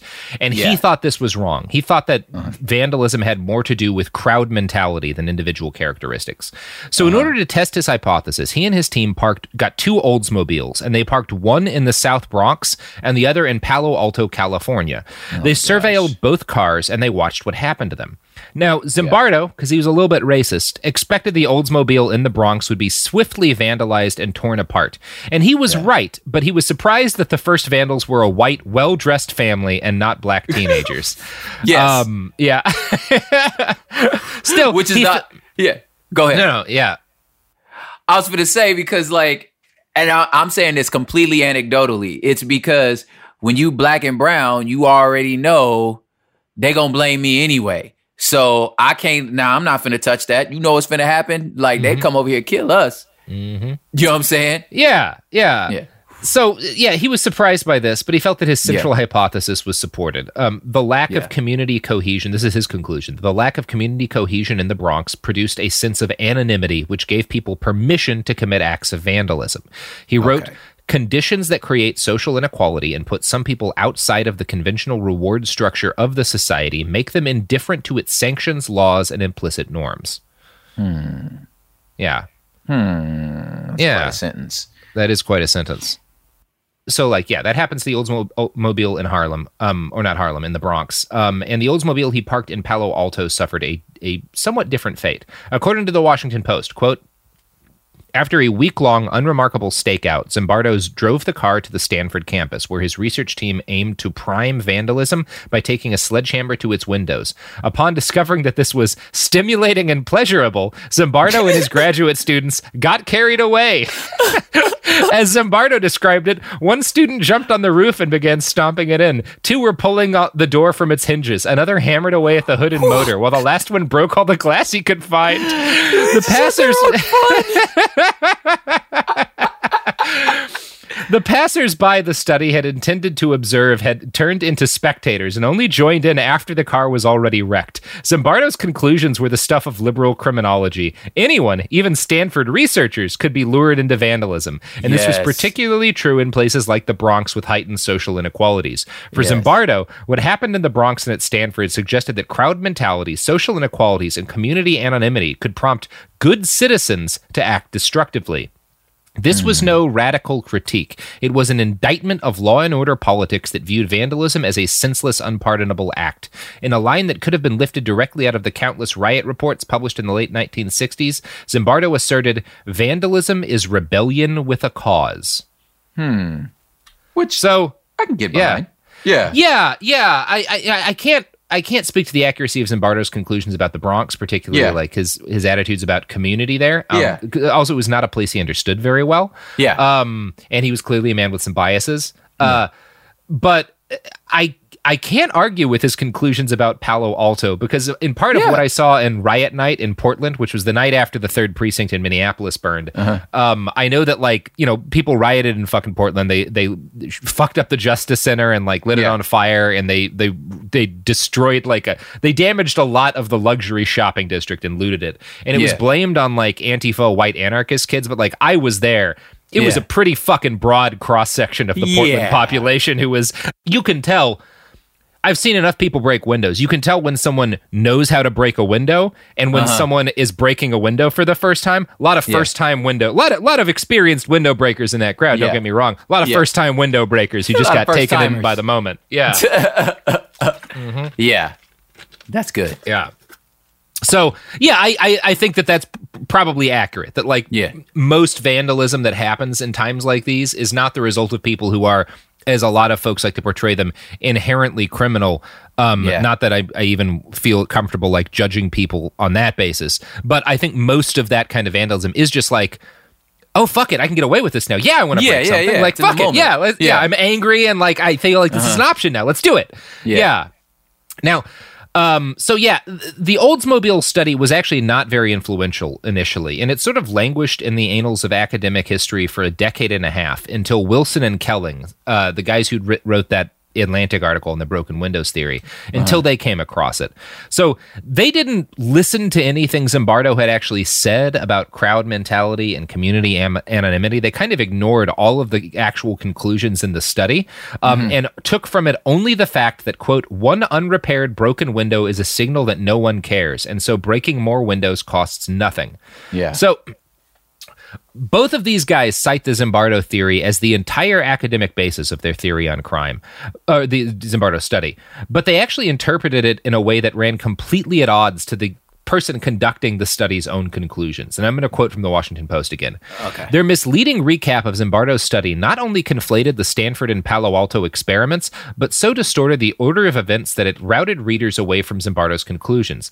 In their version, the car in Palo Alto sat untouched for more than a week. Then Zimbardo smashed part of it with a sledgehammer. Soon, passersby were joining in. What they conveniently neglected to mention was that the researchers themselves had laid waste to the car. Yeah. By omitting this crucial detail, Wilson and Kelling manipulated Zimbardo's experiment to draw a straight line between one broken window and 1,000 broken windows.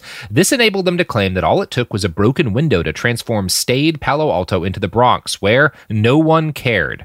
The problem is, it wasn't a broken window that enticed onlookers to join the fray. It was the spectacle of faculty and students destroying an Oldsmobile in the middle of Stanford's campus. Yeah, I was like, that's not what did it. Yeah. They were like, oh, that professor's fucking up. You want to come fuck up the car? Like, yeah, this seems like it's cool now. Let's do it. Yeah. Like 99% of people, if someone's like, hey, it's actually, there's a car people are fucking up and it's okay. It's perfectly legal. Do you want to fuck up a car a little bit? Most people are going to be like, well, yeah. I mean, yeah, that seems fun. Yeah. But it's so intuitive. And if I just see like a smashed window on a car, that's not going to make me go, I'm going to smash that dude's window too. I'm going to be like, oh, that fool's backpack got stolen. Like, I'm going to think, you know what I'm saying? Yeah. Poor guy. Like, it's not going to go, oh, nobody cares on this street. Speaking as someone who spends a lot of time in the Bay Area, I never go to San Francisco and don't see at least one car with a smashed out window. And I never see all of the windows around that car smashed. In fact, it's usually in a nice neighborhood still. It's just a thing they do in San Francisco. They fuck up car windows and steal shit inside cars. Don't leave stuff in your car in San Francisco. They don't break everything. Yeah. Yeah, that was my lesson. It was like, hey, dude, don't leave your backpack in the car. Moral of the story, don't leave your backpack in the car. Yeah. It is a meme in San Francisco. Never leave anything in your... And by the way, when I had my car broken into in San Francisco, I was parked directly in front of the Mission Police Precinct. And we went in to report it, and the officer said, what do you want us to do about it? Right? Every once in a while, touche copper. Every once in a while, they'll nail it. Like, there was once, I remember when I was... my freaking... speakers and amp got stolen out of my car, and it's kind of the same thing. The cop was like, what you want me to do, man? Yeah. I'm like, touche. I mean, you know what I want you to do is when I talk about police abolition, not be like, who are you going to call if someone robs you? Because here we are. Because look, I called someone robbed you, and you just told me you're not going to do that. Dang. Yeah. Yes. So I first read that article about like the how the broken windows policing guys had like fucked up Zimbardo's study years before I came across like the basics of, or years after I'd come across the basics of broken windows policing theory during, I took criminal justice for a while in college. I wanted to be in law enforcement at one point. And reading that kind of like dissection of this foundational theory in modern law enforcement was pretty shocking and impactful to me. But I didn't know half the real story until I read Alex Vitale's The End of Policing this year. Vitale points out that the core of broken windows theory is the idea that people have latent destructive traits that are unleashed without constant pressure from authority to conform and behave. Vitale writes, quote, the emergence of this theory in 1982 is tied to a larger arc of urban neoconservative thinking going back to the 1960s. Wilson's former mentor and collaborator, Edward Banfield, a close associate of neoliberal economist Milton Friedman at the University of Chicago, parented many of the ideas that came to make up the new conservative consensus on cities. Banfield's big work was the 1970 book, The Unheavenly City, which is basically an extended argument that poor people, and this is me now, not Vitale, The Unheavenly City is an extended argument that poor people can't be helped, and so welfare programs are a waste of money. Here's a quote from Banfield's book, and this is again like the mentor of Wilson, the guy who is one of the two architects of the broken windows theory. So here's what he writes. Although he has more leisure than almost anyone, the indifference, apathy, if one prefers, of the lower-class person is such that he seldom makes even the simplest repairs to the place that he lives in. He is not troubled by dirt or dilapidation, and he does not mind the inadequacy of public facilities such as schools, parks, hospitals, and libraries. Indeed, where such things exist, he may destroy them by carelessness or even by vandalism. Oh my gosh. I'm so mad right now. Yeah, it makes you real angry, doesn't it? Yeah, it's just what do you know about being poor? Yeah, like, go into any poor person's house. They have fixed more of their own shit than you know how to, buddy. Yes, yes, there's that. I've always put like the like broken window, stop and frisk, and then like kind of the like gang injunctions and street sweepers. Like I've always kind of like in my head, without any actual research, like lumped them all together under the like the theory that you just presented, which is that like ultimately we don't care about our neighborhoods unless we have authoritative powers that keep us in line. Like I've kind of lumped it under that thought that that's what law enforcement thinks about us. You know what I'm saying? Like that it's still the broken window thing. So when the gang injunctions, I don't know if we're even going to cover that, but like I've always kind of seen them because they were all around. It was all that 80s and 90s like policing that that turned me into the like policing don't work, activist that I am now. Is like under that sort of thinking. I don't know if they all together, but the statement you just said, the idea of again saying that like ultimately you're animals unless we keep you in line. Yes. It just all makes sense now. That's clearly how you think of us. Yeah. Yes. And it will become clearer where all of yeah. So Banfield basically thought that cities ought to be abandoned because they were just inherently criminal places. And his protege Wilson took a different tact, arguing that cities had been great once and could be halted in their decline and made great again if only the cause of that decline were properly recognized. Wilson identified liberal politicians and, of course, the moral failings of black communities as the chief cause of urban decline. Vitale writes that Wilson, quote, argued that liberals had unwittingly unleashed urban chaos by undermining the formal social control mechanisms that made city living possible. By supporting the more radical demands of the later urban expressions of the civil rights movement, they had so weakened the police, teachers, and other government forces of behavioral regulation that chaos came to reign. Wilson, following Banfield, believed strongly that there were profound limits on what the government could do to help the poor. Financial investment in them would be squandered. New services would go unused or be destroyed. They would continue in their slothful and destructive ways. Since the root of the problem was either an essentially moral or cultural failure or a lack of external controls to regulate inherently destructive human urges, the solution had to take the form of punitive social control mechanisms to restore order and neighborhood stability. Wilson's views were informed by a borderline racism that emerged as a mix of biological and cultural explanations for the inferiority of poor blacks. Wilson, Go on, sorry. I got some even thoughts like just about like just like the religious right and like I grew up a church boy. You know what I'm saying? Like I still got a lot of that stuff still serves me well, but like I'm just thinking about like just that white Western evangelical, like, well, like, okay, the breakdown of the family. It's like there's no dads in the homes, and that's the problem. And like in the black community, your fathers are missing, so y'all have no direction. And just hearing all that stuff, from these people that's supposed to be taking care of your soul, like how, and then when you get of age and you realize, I think y'all just racist. Like when it kind of like clicks, just the like crisis of like faith that you have at that moment where you're just like, I'm actually not welcome here. I thought I was welcome here. I'm not welcome here. Anyway, go on. Yeah.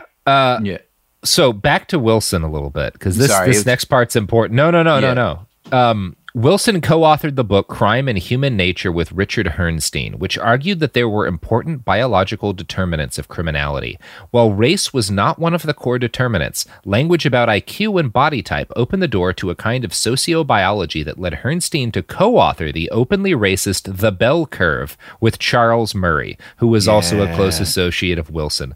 So The Bell Curve, if you're not aware, is a thoroughly discredited book about IQ and race that has earned a place of honor on every racist bookshelf. Yes. And so Wilson is friends with both of the authors of that and works on a book with one of the authors of that. Sheesh. This is the guy who co-invents broken windows theory of policing. Like that's where he's swimming in. That's his fucking sea.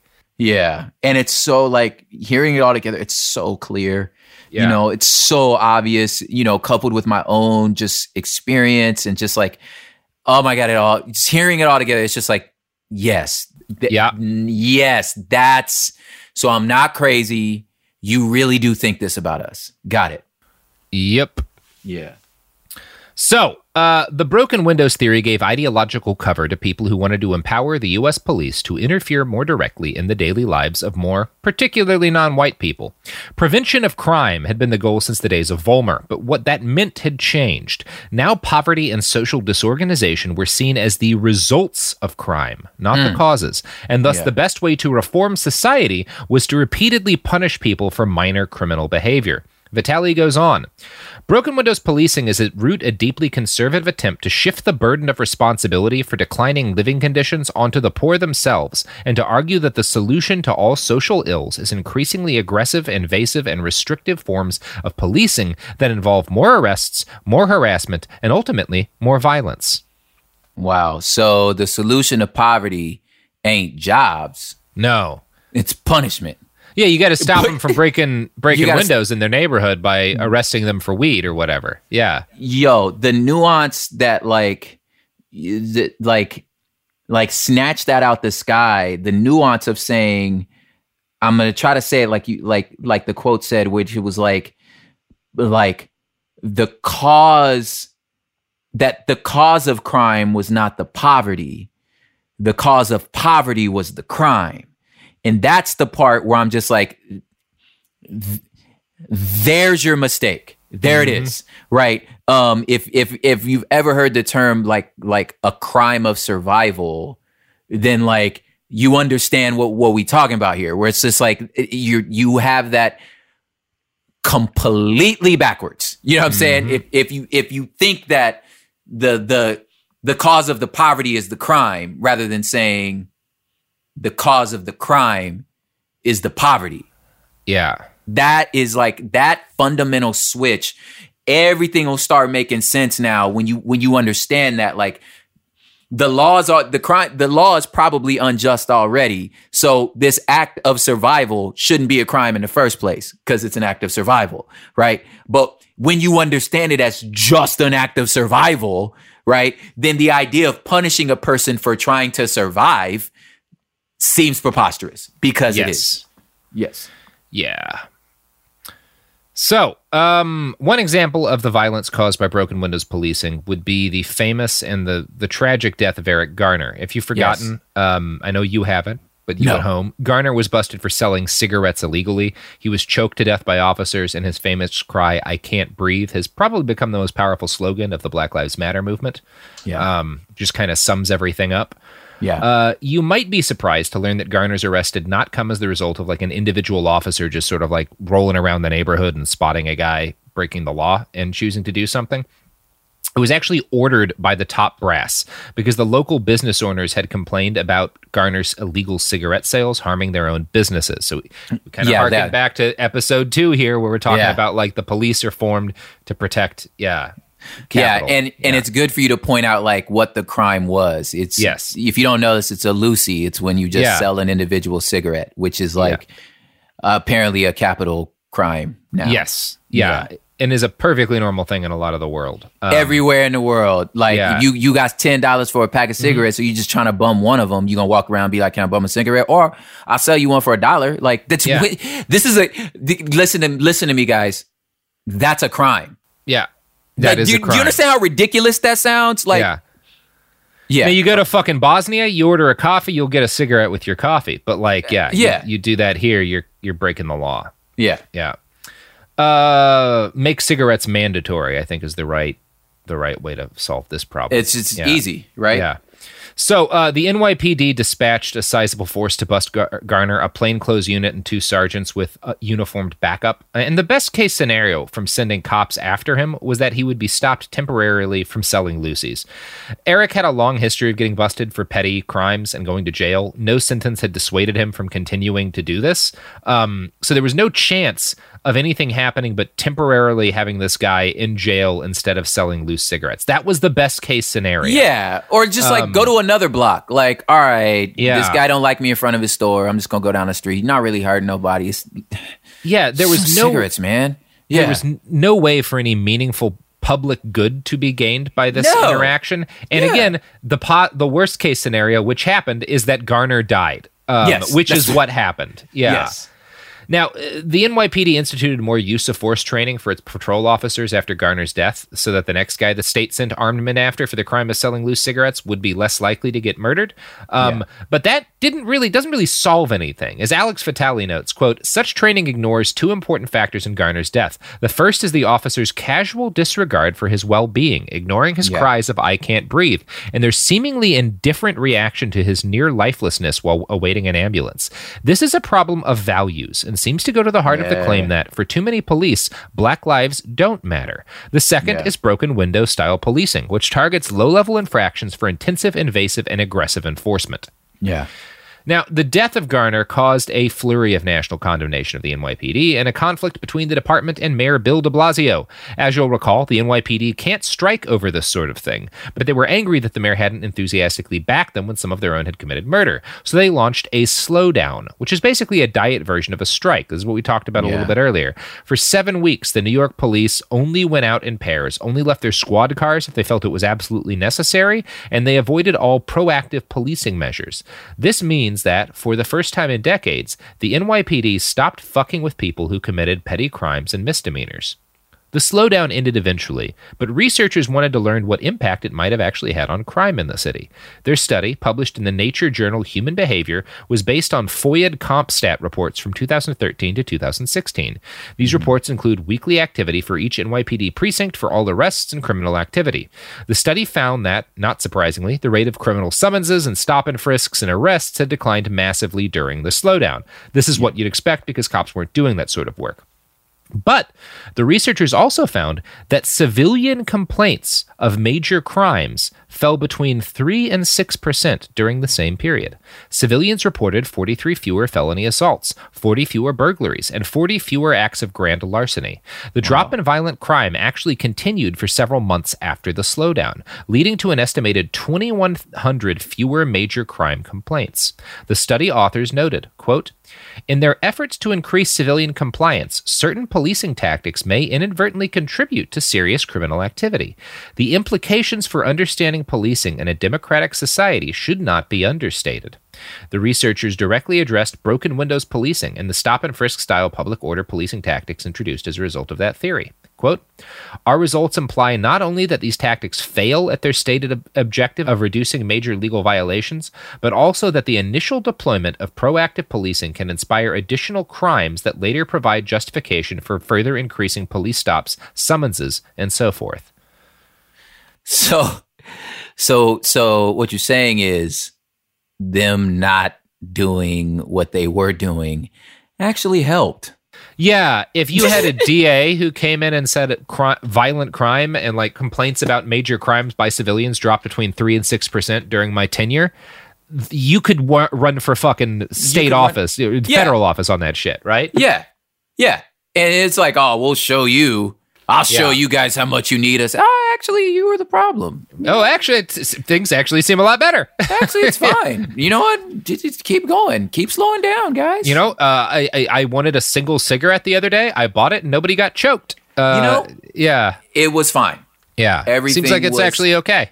Seems like it's actually okay. Dude, yeah. I would love to somehow or another try to invoke just the empathy and emotions of what like stop and frisk did psychologically, you know, as a young man, you know, or just as a person in that sort of context and environment. And of course, you know, obviously that, you know, Bloomberg didn't last in the no, it was a joke anyway, you know what I'm saying? But like, So there was no way I could have ever voted for him because I know psychologically what stop and frisk and like all that stuff did to us. But like, I just think about what we're saying here is you can get stopped and searched for nothing, for the possibility that you might be doing something. Yeah. So like, it's just so moving about freely, you know, I brought up again earlier, like, cause the LA version of that was like the gang injunctions. So if you and two of your friends happen to be walking home from basketball practice and your clothes kind of match, that's a gang, right? So no matter what, if there's more than one of you, you're in a gang. So yep. And there's a gang uptick. So like, let's just say you do commit a petty crime, or you were involved with a petty crime. If you were with someone that was either in the system as a gang member, or it was more than one of you, you can get the gang upcharge. So that just adds 5 years, right? Even if something only took 6, even if it was like a petty crime and it was only like 6 to 8 months probation, if you get the gang uptick, it's 5 years, right? So it was dudes that like disappeared off the streets. We did until we were in college because of this stuff. So they came out of prison gangsters. They didn't go in gangsters. They came out, So like, I'm ranting, but like, please understand the psychological, like, part of that. Yeah. Shit. I'm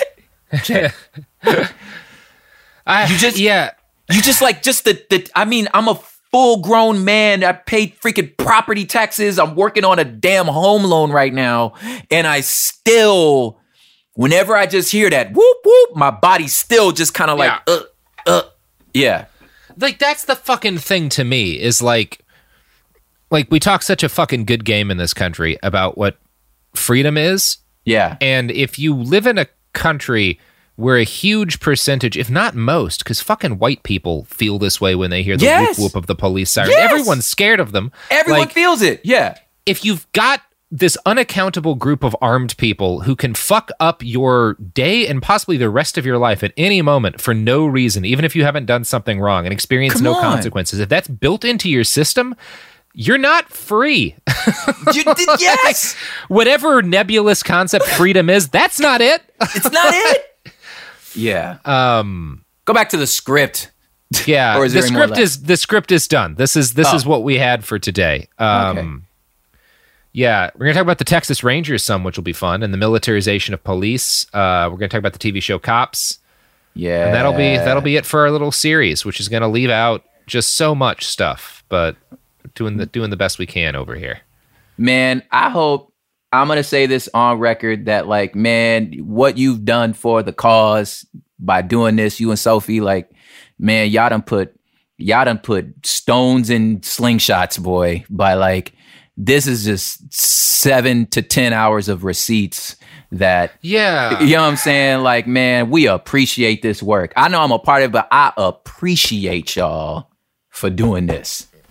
I mean, I think it's like, it came at a certain point, like during covering the protests, where like things were starting to die down, in part because like people were getting exhausted, and in part because the police got in trouble for all of the violence. And it was like, what's the next thing to do? It's make sure everybody, like, you want to keep people have to be angry about this for a long time if it's going to change, right? This is like, this is a long fight.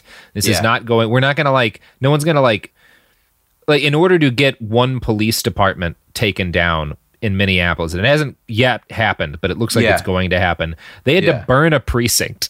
Like it was hard. They had to get that far. Yeah. Yeah. They fought like motherfuckers to take that down. Yeah. And that's just not going to happen nationwide. Yeah. But we still need to stop this. And the only way to do that is to get enough people angry long enough that they wear them down. This is not like it's not as simple as a vote in better people. And anyone who says that, like, okay, well, the real way to fix this is vote, is lying to you. Voting is one part of the effort. And the only way voting works is if there is like clearly enough rage and anger and activity in the street that it necessitates action. That, number one, local governments are scared by the number of people out in the streets and realize like we're all going to lose our fucking jobs if we don't do something. There you go. Yeah. And also physically exhausting the police is a part of it. Running out their fucking budgets is a part of it. Making them realize that they are not making it not pleasurable to be an officer because people don't view you positively is a part of it. For all of this is a part of it. Getting rid of cops was, I think, a bigger part of it than a lot of people realize. Yeah. And my hope with this is that it helps keep people angry enough to stay in the fight and make the changes happen. There it is. You ever heard of Karl von Clausewitz? No. Clausewitz was a German military. He was a general, but he was also like he wrote a lot about strategy. He's very influential in the field of like thinking about how to conduct war. Yeah. And Clausewitz had a definition of war that is not everyone agrees with it, but I find it really compelling. He defined war as the continuation of politics through other means. Whoa. Police have been talking about how there's a war on police for a very long time. And I think that the actual falling number over 40 years, the number of police officers killed and wounded in the line of duty has continually fallen. I don't think it's accurate in like the literal sense, but I do think you can look at what the police have been doing, and stop and frisk is a big part of it, as a war on the people of this country. And responding in kind, it's not a sitting in the trenches with a rifle. It's not necessarily even on our side of things. It's not a doing violence to human beings war, but it's not dissimilar from the kind of war that like the Russian government has been attempting to carry out in places like Ukraine and Georgia. Yes. It is a very complicated conflict, but it is a conflict. And I hope that this has provided some additional munitions. Yes, and it has. Good on you. Well, Prop, you want to plug your pluggables before we roll out? I do. This is Prop Hip Hop over here. Website and Instagram and all those things are prophiphop.com. There's cups and t-shirts and music and other podcasts that I'm a part of. And I don't have anything else to plug because I'm reliving my teen years in my head right now. Shit. And I am very happy to be a part of this. I am very happy to be here. That's another reference that Sophie will appreciate, but you won't know what I'm talking about. I don't. I didn't get that at all. It's all good. It's coming to America, man. Oh, look. Shit. Oh, okay. I remember. Yeah. Okay, so it's a great movie. Yeah. At some point, Chris, Daniel, whoever doing this, do not cut this part out. At some point when all this shit is over, Sophie and we're going to spend 1 to 2 days. At least. And I am just going to indoctrinate you in all of just Black culture references, urban culture references that you should know. And I just and you would appreciate, you know what I'm saying? I'm just like, I need you to know these jokes.